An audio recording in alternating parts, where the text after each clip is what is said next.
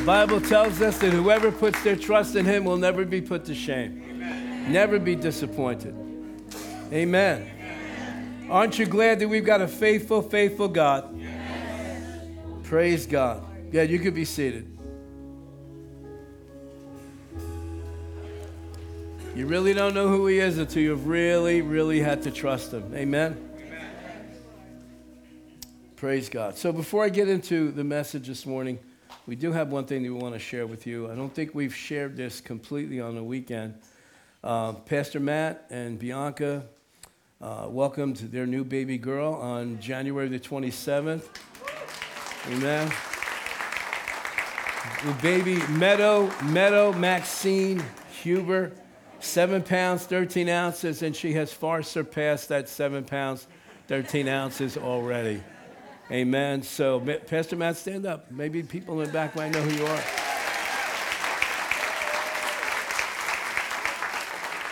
Praise God. Praise God. Bless family. Amen. How we doing this morning? Good. Glad you came out? Yes. Awesome time of worship. Awesome time of worship. Don't ever miss the opportunity to jump in and worship. I know maybe for some people it might be uncomfortable, but man, you get stuff out of worship that you don't get anyplace else. There's an intimacy that develops between you and God. There's a voice of the Holy Spirit that you hear clear in worship, especially when you're just, don't be afraid to lift your hands. Well, I never went to church where I lift your hands. Well, you're in one now. Yeah. It's the first time for everything in life. Amen? There's just something about lifting up our hands and just focusing and being intentional about not thinking about anything else except him, the glory of his majesty, the unlimited potential that he has and he's deposited in us, all that Jesus has suffered on our behalf so that you and I could have this relationship with the creator of the universe. Don't ever miss an opportunity to just put everything else aside and just lift your hands up and just say, thank you, Lord Jesus. Thank you. I pray that you'd be glorified in everything in my life and just worship him. Amen. To me, that's the best part of the service. And that's why we put it first, because it's about him. Amen? Amen. Amen. So, we're going to finish up this series that we started 4 weeks ago. Over the past 3 weeks, we've been studying what the Bible has to say about faith, okay? Now, I want to take my time here this morning. As much time as we have. Yeah, we got a good amount of time. And I want to review some things. I'm not going to assume that everybody was here for all 3 of those weeks previous to this weekend, because this is an important message. It's an extremely important message in the times that we're living in right now, okay?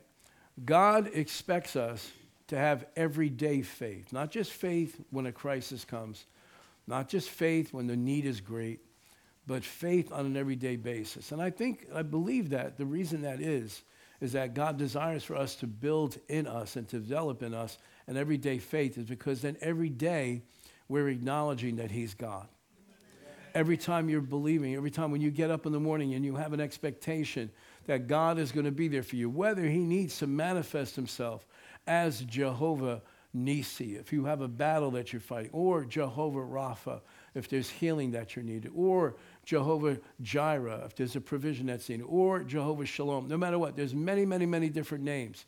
And listen, when I first started coming to church like this, the first time I heard the word Jehovah mentioned, I went, oh my God, where am I? What did I step into? Okay? Now understand this, okay? We know there's a very large organization that hasn't gotten the Bible right that goes by that name, okay? We're not connected to that, okay? I want you to understand that, okay? Jehovah is the closest that we can come to the translation or to the pronunciation of the way God's name is written in the Old Testament, okay? It's YHWH. You pronounce it any way you want.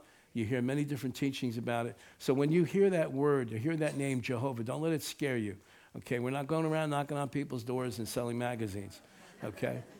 I just want to get that out because sometimes we assume that everybody knows, what we're talking about. So there's so much power in that name, and he manifests himself in so many different areas of our life. And let's face it, on an everyday basis, we might need him one day to be the one who fights our battles. We might need him one day to be the one who heals our bodies. We might need him one day to be the one who brings us peace. We might need him one day to be the one to bring us provision, whatever was needed. There's many other names. There's days that we need to be reminded that he is our righteousness. Amen. He's Jehovah Tzidkenu. Okay, there's all these different names.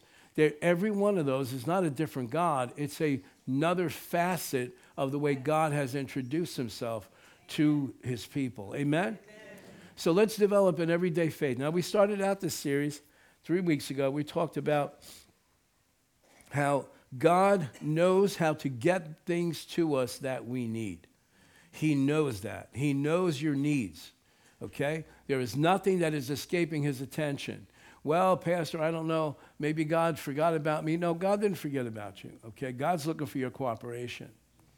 Amen. Thank you. I said, God did not forget about you. God is looking for your cooperation. Amen. Okay? That is the honor and the privilege that he gives us. He allows us to cooperate with him so that when the need is met, or when the healing takes place, or when the peace is found, or when whatever the manifestation is of what you've been praying for, when that happens, you and I have the honor of knowing, wow, I worked together with the God of the universe, the one who created everything seen and unseen, and this is the result. Amen? He loves us. He doesn't want us to be like useless robots just thrown to the side. He wants us very much involved with him in the business of the kingdom of God. Now, you should consider that an honor.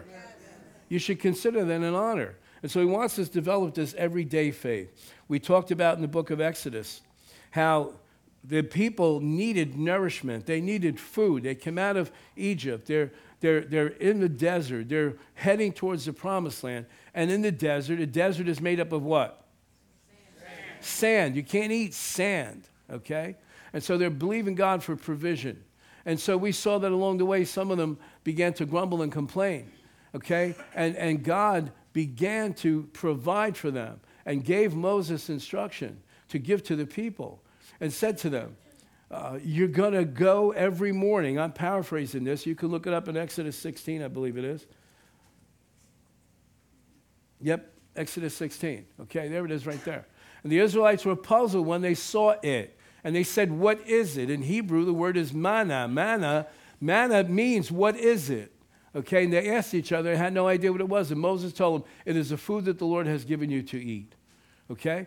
Now, the manna was a method of providing the nourishment. Now, I want you to hear this because this is important. The manna was the nourishment. Manna was the thing he provided them to eat. So it provided nourishment, yes? Yes.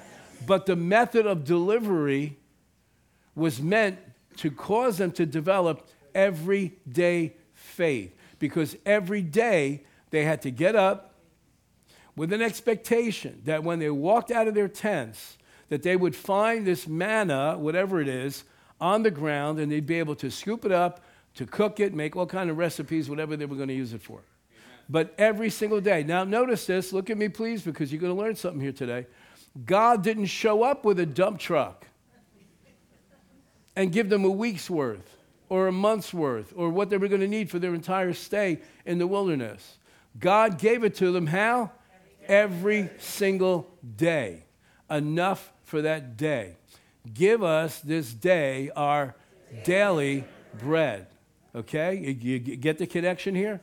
Okay, what was it? Again, the manna provided the nourishment, but the method of delivery provided them with the means to develop everyday faith. So every day, they would get up and have an expectation. I'm going to walk out there, and that stuff's going to be on the ground, whatever it is, but whatever it is, we're going to eat it, and it's going to taste good, and it's going to nourish us. Amen? Amen. Everyday faith. You got that, right? Part 2. We learned, and this was a memorable one, I know. We learned that while you're waiting for your daily miracle, don't start complaining. You hear that little mumbling? Don't start complaining. And don't grumble. Because the thing that you've expected to happen hasn't happened yet. Stay in faith. Hallelujah. Amen. Stay in faith. So, well, Pastor, why would you have to tell us to stay in faith? Because sometimes if you don't stay in faith, you'll let doubt creep in. You'll let voices creep in. You'll let human reasoning creep in. And you can't afford to do that. Amen? Amen. And now the worst part about it is, and we talked at length about this, if you weren't here, go online and go to the archives and find the part 2 of this message, Faith for Today, okay? The worst part about this is that, now, nobody in here has probably ever done this, but you might have observed it in somebody else's life. People that grumble and complain and mumble will affect other people's faith. Yes. Let's say it again. Maybe I'll come over here. You might know somebody who mumbles and grumbles. And you may know that person, and let me tell you something, okay? If you're not careful, especially, don't ever be one of those, because you don't want to be responsible for undermining somebody else's faith, okay? Grumbling and mumbling and complaining never gets anybody anywhere closer to God. If anything, it pulls them away from God.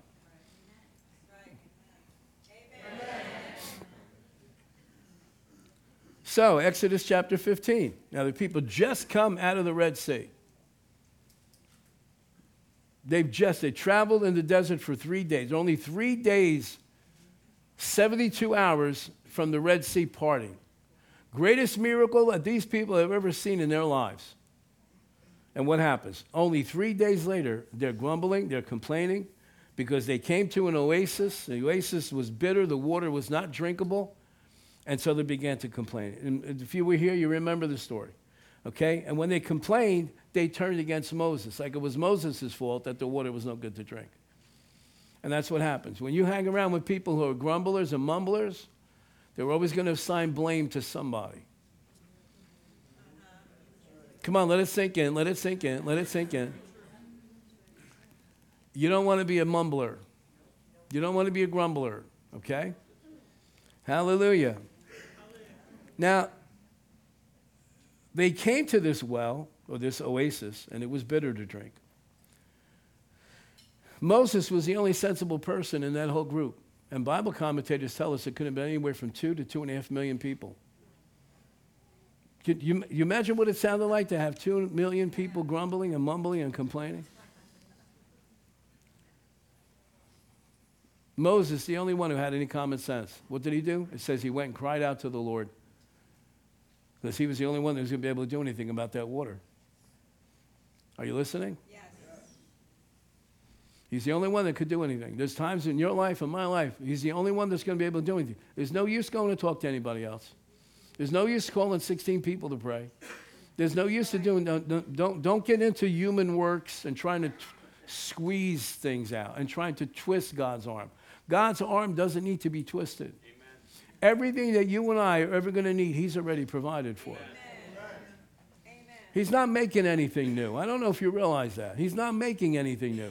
He's already, when he flung the universe into existence, everything that was ever necessary, every element was created at that point in time through the words that God spoke.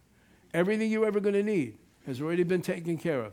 Every healing you'll ever need, every provision you'll ever need, all peace, direction, all freedom and liberty, everything you're going to need, God has already provided for. Thank you, Lord. You just have to get up, get out of your tent, and go get it. Amen. You receive it by faith. Are you listening to me? Yes. Don't make the mistake of thinking that God's making anything new. He's not making anything new. Okay, he's already done what he's going to do. All you need to do is say yes to it.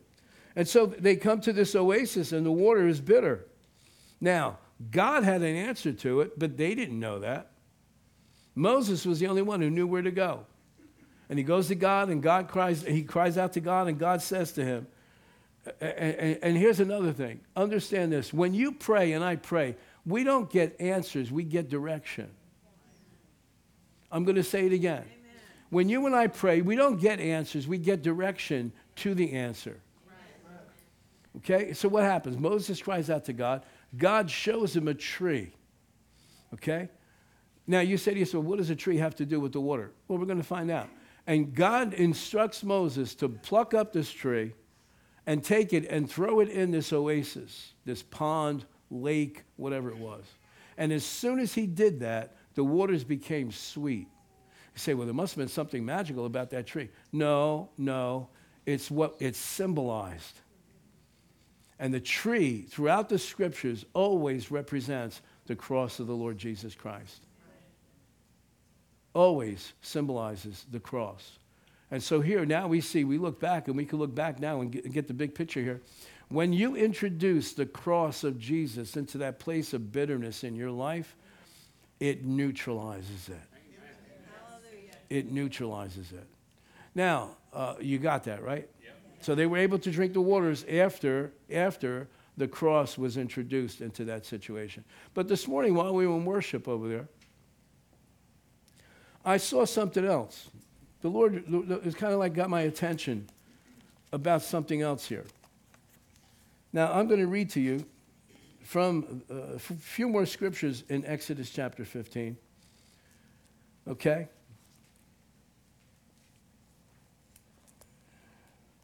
Verse 26 says, so he cried out to the Lord, and the Lord showed him a tree. And when he cast it into the waters were made sweet. And there he, God, made a statute, or we could say a principle, and an ordinance for them. And there he tested them. And look at verse 26. If you could put that up on the screen. 15:26. There we go. And said, now God's speaking again to Moses now. Once Moses, watch this now, took the step of faith to uproot this tree and throw it into the water. What was it that Moses did? It was a step of faith. Don't you think the people were standing there going, he's off his rocker? What does this have to do with the water? What is this tree going to do with this water? So Moses had to take a step of faith. Step of faith and obedience. Amen. I know we don't like that word. We want to think that we got a free pass on everything once we come into the kingdom of God. Faith is going to require obedience. God gave Moses direction. Take that tree, uproot it, throw it in the water. Once he did that, now God is free to give them the next revelation that they're now ready for. This is important. Yeah. We, in our journeys here, in our walk with God, we are going from faith to faith, from glory to glory. And there are times when we qualify for the next revelation. You're not getting it, I could tell. You qualify for the next revelation. Okay? So now go back to that verse 26, please. And he said, who said? God said now to Moses, so Moses could tell the people, if you will listen carefully to the voice of the Lord your God. Now remember, this is in response to the bitterness. Would you say that? Bitterness. Bitterness, okay? What was the name of the oasis? Mara, bitter, okay? If you will listen carefully to the voice of the Lord your God and do what is right in his sight, obeying his commands and keeping all his decrees, then I will not make you suffer. It really should say, I will not permit you to suffer all of the diseases. Then you will know, diseases I sent on the Egyptians. Again, it should say, I permitted on the Egyptians. For I am the Lord who heals you. And if you were reading that in Hebrew, it says Jehovah Rapha. Now watch this now. I've read this for years and didn't understand the connection between the miracle that took place when Moses threw that tree in the water and God revealing himself as the God who heals you. But watch this now. I'm standing here before during worship, and all of a sudden I get this strong impression on the inside. Wait a second. Bitterness unchecked always leads to disease. Bitterness unchecked will always lead to disease. Proverb tells us it's like rottenness to the bones. Bitterness. Bitterness. He's teaching them way more than just how to get the waters healed.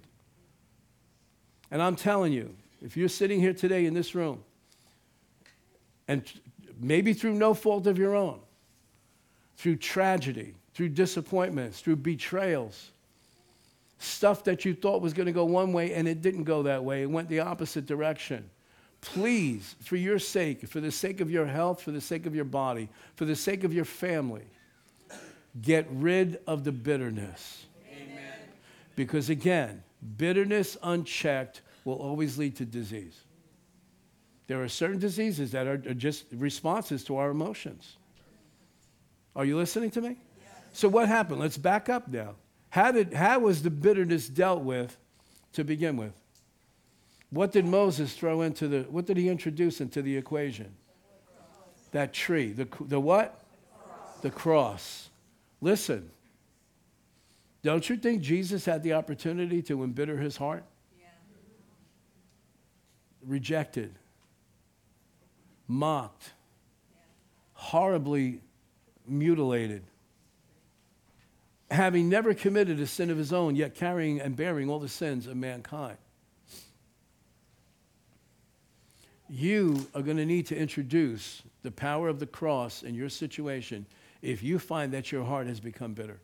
And I don't care who you are. I don't care how much of the word you know. I don't care if you've been walking with God since you're 3 years old. There are going to come opportunities for your heart to become embittered throughout life. There's going to be challenges. There's going to be disappointments. How many know what I'm talking about? Anybody ever have any of those? Come on. You're going to have opportunities. Don't let it turn on you. Are you listening to me? Yes. Introduce the cross. Amen? Amen? Now, part 3. Now, we're going to move quicker now. We learned in part 3 that faith is a response to what God has already said. And we kind of talked about this a little while ago. Faith is defined as believing without wavering or doubting that God has already done what he has promised. When we respond in faith, we know that it pleases God. Why? Because it says that we're trusting him. And understand this, okay? I'm going to keep hammering away at this. What God desires is that we, every day of our lives, would live our life in such a way that it demonstrates that we are trusting God. Amen. Amen. For us to walk around worrying, for us to walk around grumbling, for us to walk around complaining, for us to be walking around in worry and concern and panic and anxiety, says we're not trusting somebody. Amen. We're not trusting. And ultimately, the only one we really can trust is who? Jesus. God, Jesus. He's the only one we can. Why? Because he's always been faithful. Amen. Now, we're going to disappoint each other. I don't know. Has anybody ever been disappointed by another human being here?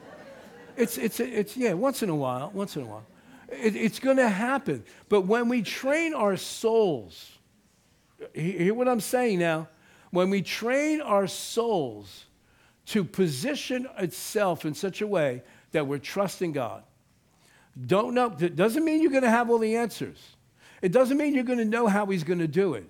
It doesn't mean you know when he's going to do it. All you know is you settle in your heart so that your heart doesn't become bitter and doesn't become anxious. Remember, be anxious for nothing, okay? That doesn't become anxious. You got to establish yourself in trusting God. Amen. Trusting God. How's this going to happen? I'm trusting God. When's it going to happen? I'm trusting God. What's going on? It doesn't look like it's happening. I'm trusting God. Are you listening? Amen. Now, just like the manna was the nourishment, and so that met the need. Trust allows us that time span that passes between the time that we ask for it and the time that we receive it is like the manna that you had to go and get it every day. It gives us the opportunity to develop our faith and develop our trust and develop our souls to the point where, no, I'm not going to take thought saying, I'm not going to worry and complain. I am not going to go grumble to 6 other people. I'm not going to try to control other people to get my needs met. You know, you ever have anybody, of course, nobody in here would ever do this. You ever get to pray with somebody, you got like a half a dozen people praying, and all of a sudden, oh God, I thank you that you're going to meet that need, because if I don't get the check by 12 o'clock today, the house is going into foreclosure. And my kids need new shoes, and the car's broke. Listen to me, write this one down. You never put a demand on other people. Amen. You put a demand on the Word of God and His promises. Amen. If you want to succeed anyway. Amen? Amen? So, what is the evidence? What's the evidence to show that we're actually in faith and we're believing God? It's going to be seen by our words and by our actions. Would you do that, please? Our words. Come on, now, the rest of you sitting there. Ready? Our words and our actions. If there's somebody next to you who didn't do it, squeal on them. You need to make this point because there are many people that believe in their hearts, but they never say what they're believing. And therefore, it doesn't come to pass. The Bible tells us, I believe it's in the book of John, that many of the Pharisees and the priests believed in Jesus, but they would not confess him because they were concerned that they would lose their position. So even though in their hearts they knew he was the Messiah, but they wouldn't speak it. And therefore, they never experienced being born again. They never experienced a regeneration of their spirit. And all the time, they had what they needed in their hearts. So, the evidence that we're in faith is demonstrated by our... You forgot already. The words precede the action. The woman with the issue of blood said, if I could just touch the hem of his garment, I shall be healed. She said that first, then what'd she do? She went where Jesus was. Our faith is always evidenced by our... Oh, I'm going home. Stand up, everybody. Our faith is always evidenced by our words and our actions. Thank you. Sit down.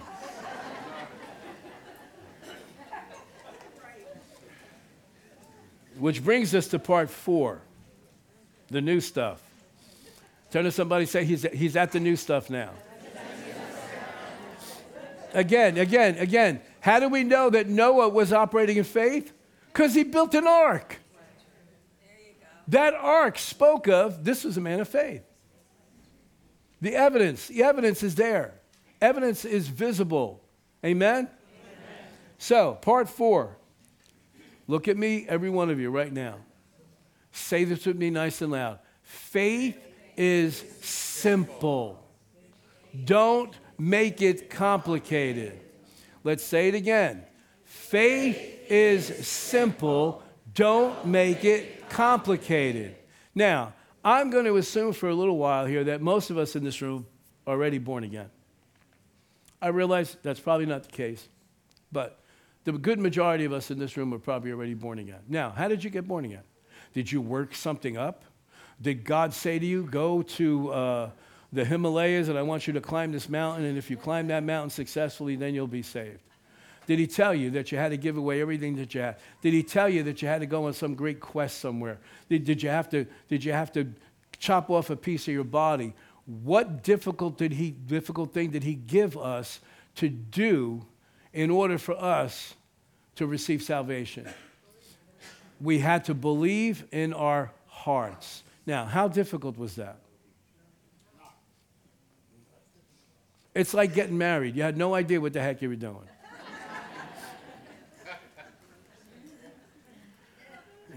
Let's look at the process of salvation here.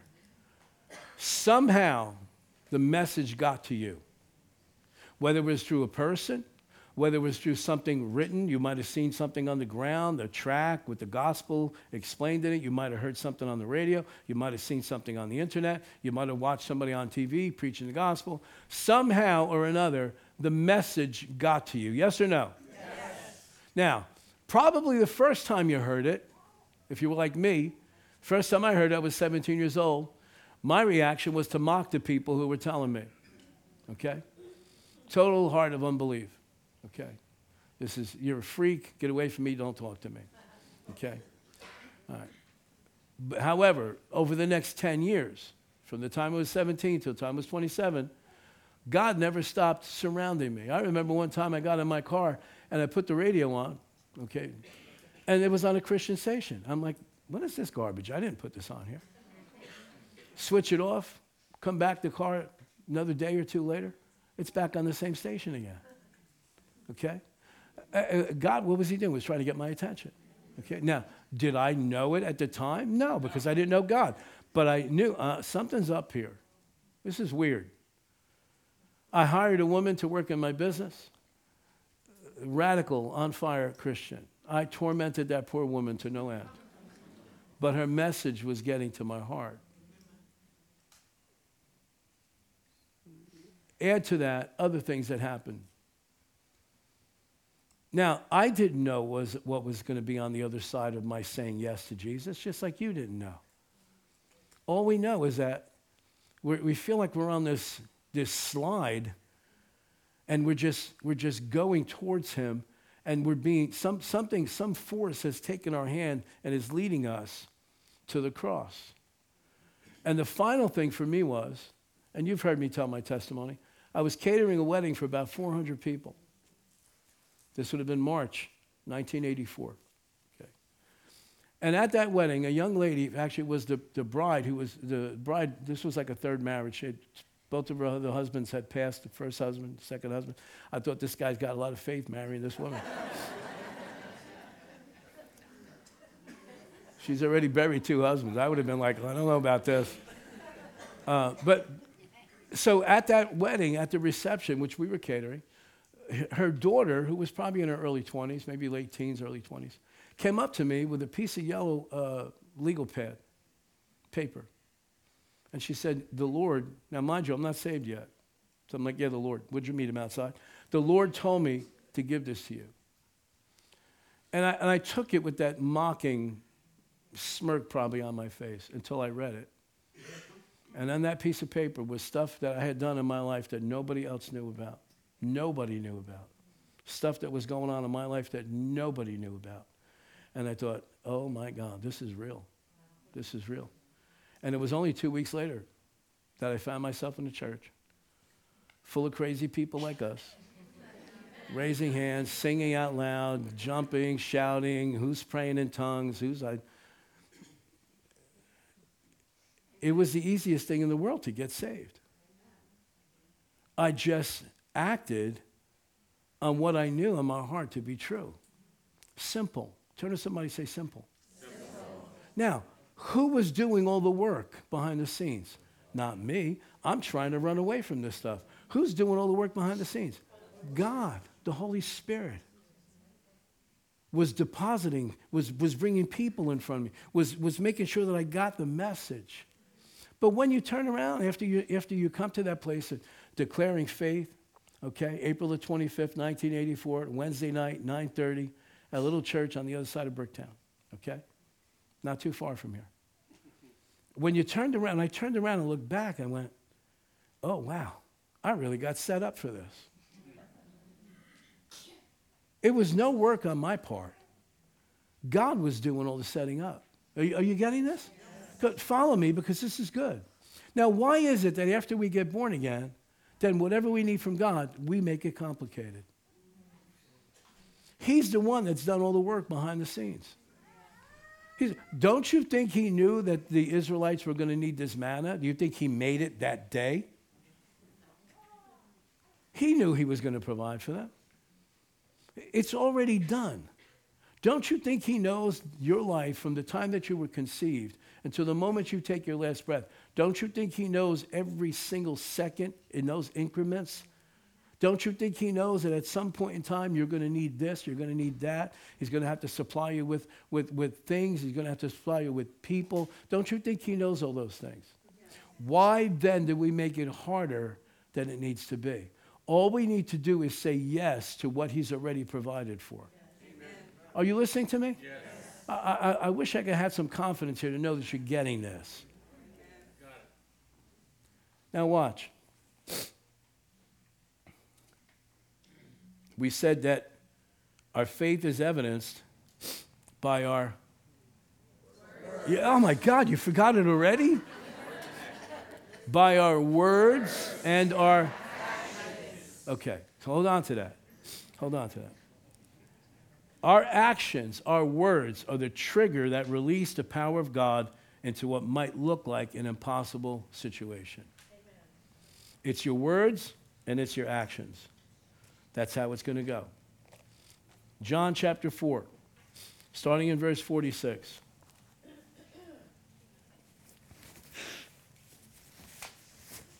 That wasn't supposed to happen.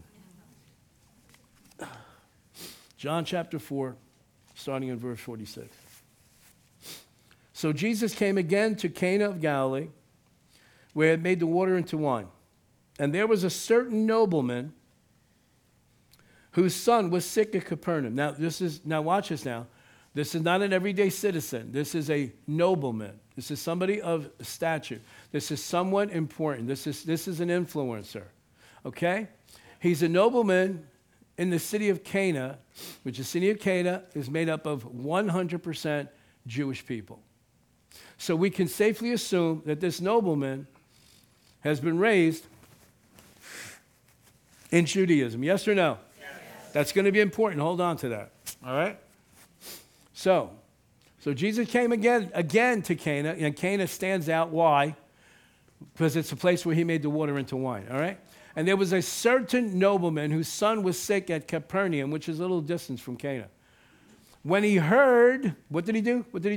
When he heard that Jesus had come out of Judea and went north into Galilee, where Cana is, he went to him and implored him to come down and heal his son, for he, the son, was at the point of death. So what do we have here? Stop for a minute. What do we have here? We have this nobleman hears about Jesus. He obviously believed what he heard, because he makes the trip now to Capernaum, to Cana rather, and his son is in Capernaum. Are you following me? I'm not trying to be tedious. I just want to show you the mechanics, how this works. All right? And when he went and implored, he implored him. What is another word for implore? Beg. Okay? Now, if you think that God wants to be begged, you don't know God. Amen. Okay? So he went to him, implored him, begged him to come down. Like, you got to come with me, Jesus, and heal my son, for he's at the point of death. Now, look at the response that Jesus gives him. Then Jesus said, unless you people, and if we were to say that today, you people, okay? Unless you people see signs and wonders, you will by no means believe. Stop there. Who is Jesus talking to? Who is Jesus talking to? A Jewish nobleman. Now, a Jewish nobleman tells us that this is not a man who worked all his life. This is a man who had a life of leisure, which tells us that he's had time to study the scriptures from the time he's a child. Now, don't assume that Jesus would have answered anybody else this way. He's answering him, and he's saying specifically to him, unless you people see signs and wonders, you will by no means believe. Next verse. The nobleman said to him, sir, come down before my child. He's not even paying attention to what Jesus is saying to him. Are you getting this? Yes. He's still not getting it. And so look at what Jesus does. Next verse. Jesus said to him, go your way, your son lives. Stop there. Watch. You want me to show you my belief of how Jesus did this? When I read this, you know what I see Jesus doing? Go home. Your kid's healed. What are you hanging around here for? What are you trying to beg for? Don't you know who you are? Don't you know who I am? Don't you know what God's will has been? What are you here looking for signs and wonders? Hold on to that, right? Go your way. I could picture him going like, go your way. Now, he wouldn't have did that to the centurion, because the centurion's not a Jew. He wouldn't have did that to the woman from Canaan who's looking for a daughter who's demon-possessed. Why? She's not a Jew. He's holding this man responsible for the word that this man has studied since he's been a child. And he's saying to him, you're not satisfied with the word. You're not satisfied with the promise. You want me to do something spectacular so you'll have faith for your son to be healed. However, Psalm 107, verse 20, which is where in our Bibles? Old Testament, first covenant, which this man would have memorized. Are you getting where I'm going with this? Yes. What does Psalm 107, verse 20 says? He sent his word and healed them and delivered them from destruction. Oh, that men, verse 21, oh, that men would give thanks to the Lord for his goodness and for his wonderful works to the children of men, not come here begging me to do signs and wonders. Look at me. The majority of us in this room today know the Word of God. But sometimes we're not satisfied to just settle for what He said. We want Him to do something spectacular. Do something special for me, God. Make the stars dance in the sky. Send me 6 black cats across my path. Make an angel appear in my roof and my ceiling while I'm in bed. The greatest compliment and the greatest blessing that you and I could be to God is to take Him at His word. Amen. Do you see this? Yes. Simple, simple. Now, watch. Let's go back. Verse 49, Naaman said to him, Sir, come down before my child dies. Jesus said to him, go your way, your son lives. So the man what? Believed the word that Jesus spoke to him, and he did what? Our faith is evidenced by our words and our actions. Now watch this now. Watch it. If it was one of us, we would have stood there and went, that's nice, thank you. And Jesus would have went, but what are you standing here for? Go your way. I'm going to hang around here a little bit more. Maybe you would think, well, maybe one of the servants will come and tell me what's going on. No, I'm going to, Jesus goes, go, bro, go your way. Your son lives. Thank you. And would have stayed there. Let me tell you something. What would have happened to that kid? He would have died. The father exemplified faith when he simply did what Jesus told him to do. Go your way, your son lives. Why do we want to complicate things? If he says to trust him, trust him. He said to this man, go your way. Do you remember the 10 lepers? You're healed. Go show yourself to the priest. When did they get healed? When he said that? Or when they, and said, oh, so good. And it says, as they, come on, do it. Come on, do it. Come on, do it. As they went, they were healed. Obedience. Obedience really underscores whether we're trusting God or not. Amen? Want another one? John chapter 9. Now watch. Jesus asked this man to do the simple thing. All Jesus asked that man to do was to put his trust on a promise that was written down, watch this now, 1,000 years before. The Psalms were written 1,000 years before Jesus' time, the majority of them. In other words, that promise was hanging in the air for 1,000 years. And yet this man comes and hunts Jesus down. Can you do something spectacular? Can you come to my house? Because if you come to my house in person, then something's going to happen. And Jesus is like, go your way. Your son lives. You're making such a big, go back home. The kid needs you. What are you doing over here? Don't you know what I promised 1,000 years ago? You've been reading it all your life. Put your faith in the Word of God. Amen. Are you listening to me? Yes. John chapter 9. It tells us that Jesus was in Jerusalem with his disciples, and they saw a man who was blind. Jesus went over to the man and said, verse 5, as long as I am in the world, I am the light of the world. When he had said these things, he spat on the ground and made clay with the saliva, which I submit to you. I don't think any of us would want to be there while we're eating lunch, because for him to spit on the ground that much to make clay, it wasn't a 2. It was one of them.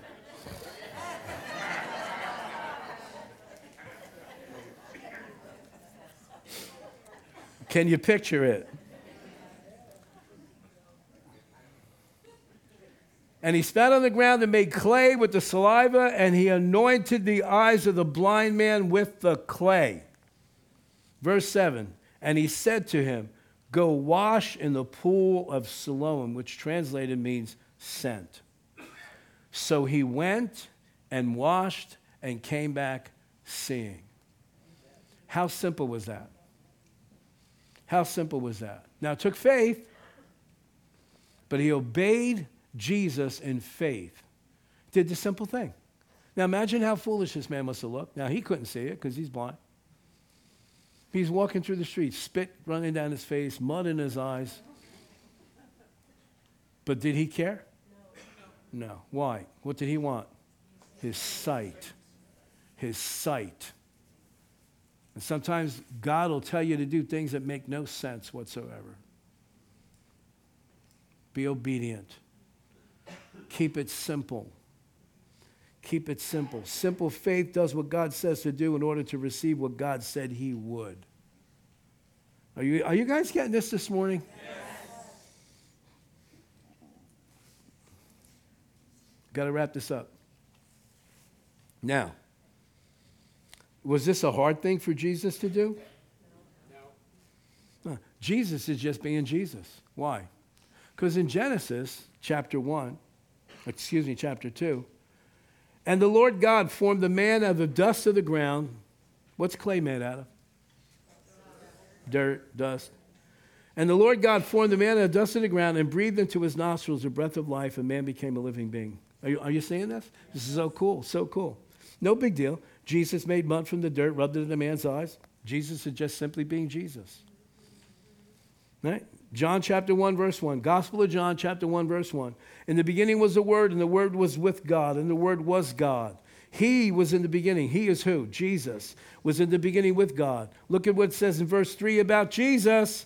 All things were made through him, and without him nothing was made that was made. When we face challenges, whether they're big challenges or small challenges, why don't we just let Jesus be Jesus? Why don't we just let Jesus be Jesus? Let him do what he's got to do. Let him provide for us the thing that you need. Let him be Jesus. Stop complicating things. Stop trying to put dependence on other people to meet your needs. Just let Jesus be Jesus. If he tells you to go wash in the pool, go wash. If he tells you to just go home and leave your problems with him, then just go home and leave your problems with him. He knows about them already. Why do we have to have so much drama? Just trust him. Trust him. Some of you remember me telling the story. I don't remember how many years ago. Thank God it was long enough ago that I don't remember it. Kidney stone attack. I'm sitting in the emergency room at Brick Hospital here. Now, I had enough of them up until that point. Thank God the Lord delivered me at every single one I've ever had. I'm sitting there. Just got there. They just put the thing on my wrist. I go sit in the waiting room. It was like purgatory. Yeah. My wife is parking the car. By the time I sat in the waiting room, I already got the band on, and by the time it took her to park the car, I'm sitting here, and all of a sudden it was like somebody standing next to me going, "What's the matter with you? You know you're already healed. Why are you putting up with this thing?" It was like I snapped up and went, "What am I doing? What am I, stupid?" And so nobody else is around me. I'm sitting there and go, "In the name of Jesus Christ of Nazareth, pain, I command you to go. Kidney stone, I don't care where you go, you're just not going to stay where you are. In Jesus' name, I swear to you, as I'm standing here, the pain just went, whew. My wife walks in, I said, "Come on, we can go home." She said, "You can't go home, you're registered already." Amen, brother. I said, I'm just going to take this thing. I'm not going to sit here all this time. She said, "You can't leave. They got your insurance card. They got your driver's license." So I went, okay. So thank God it wasn't that long. They come out, they bring me inside, run the test. Can't find anything. Well, that's because you're the pastor. Stop it. I'm a child of God just like you're a child of God. I didn't receive that miracle because I was a pastor. I received that miracle because he promised me that by the stripes on Jesus' back, I was healed. Are you listening to me? I could stand here and tell you story after story after story after story, and so could you. And that's one of the things that we've learned about, to start relying on the track record that God establishes in our life. When something happens to us, we need to go back to that track record and go, wait a second, don't flip out. Don't have a breakdown. Wait a second, you've been through stuff like this before, and God's delivered you every single time. Amen? Amen. So now,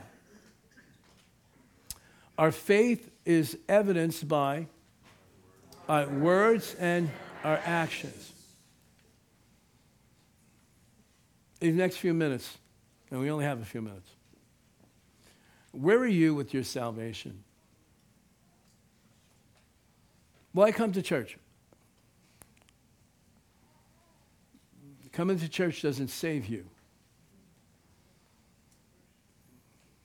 Well, you know, I read the Bible once. Reading the Bible doesn't save you. I mean, it could lead to that. Well, you know, I see that now that I've been coming to church, I'm a much nicer person. Honey, you could be as nice as anything. Nice doesn't get you to heaven. Amen. Faith in Jesus gets you to heaven. Amen. So you say, well, I believe in God. I believe in Jesus. Okay, well, has it been evidenced by your...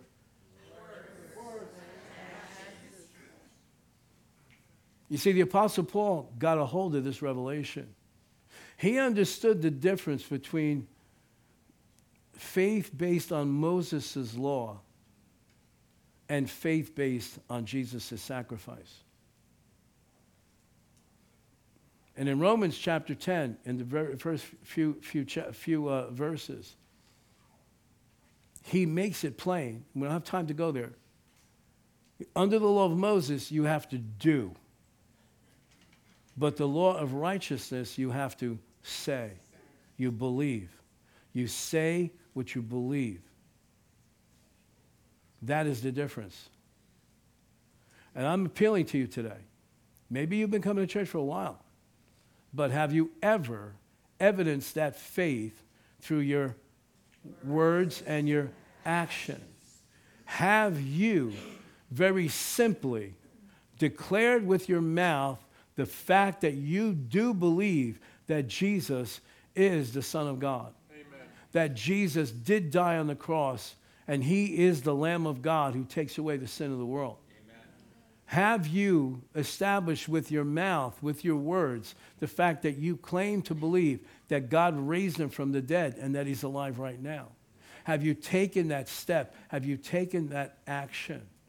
If you have not, I'm begging you today, do not leave this room without establishing that as fact in your life, that you truly believe that Jesus is your Savior. Can you stand up? Because we're going to be dismissed right after this. Will you make that declaration of faith this morning here? Will you do that now before we walk out this door? Will you establish your faith with your words and your action? Please, this is not time for anybody to be leaving. Your eternal destination is decided by how you're going to handle what we're about to say. I invite you to make this declaration of faith.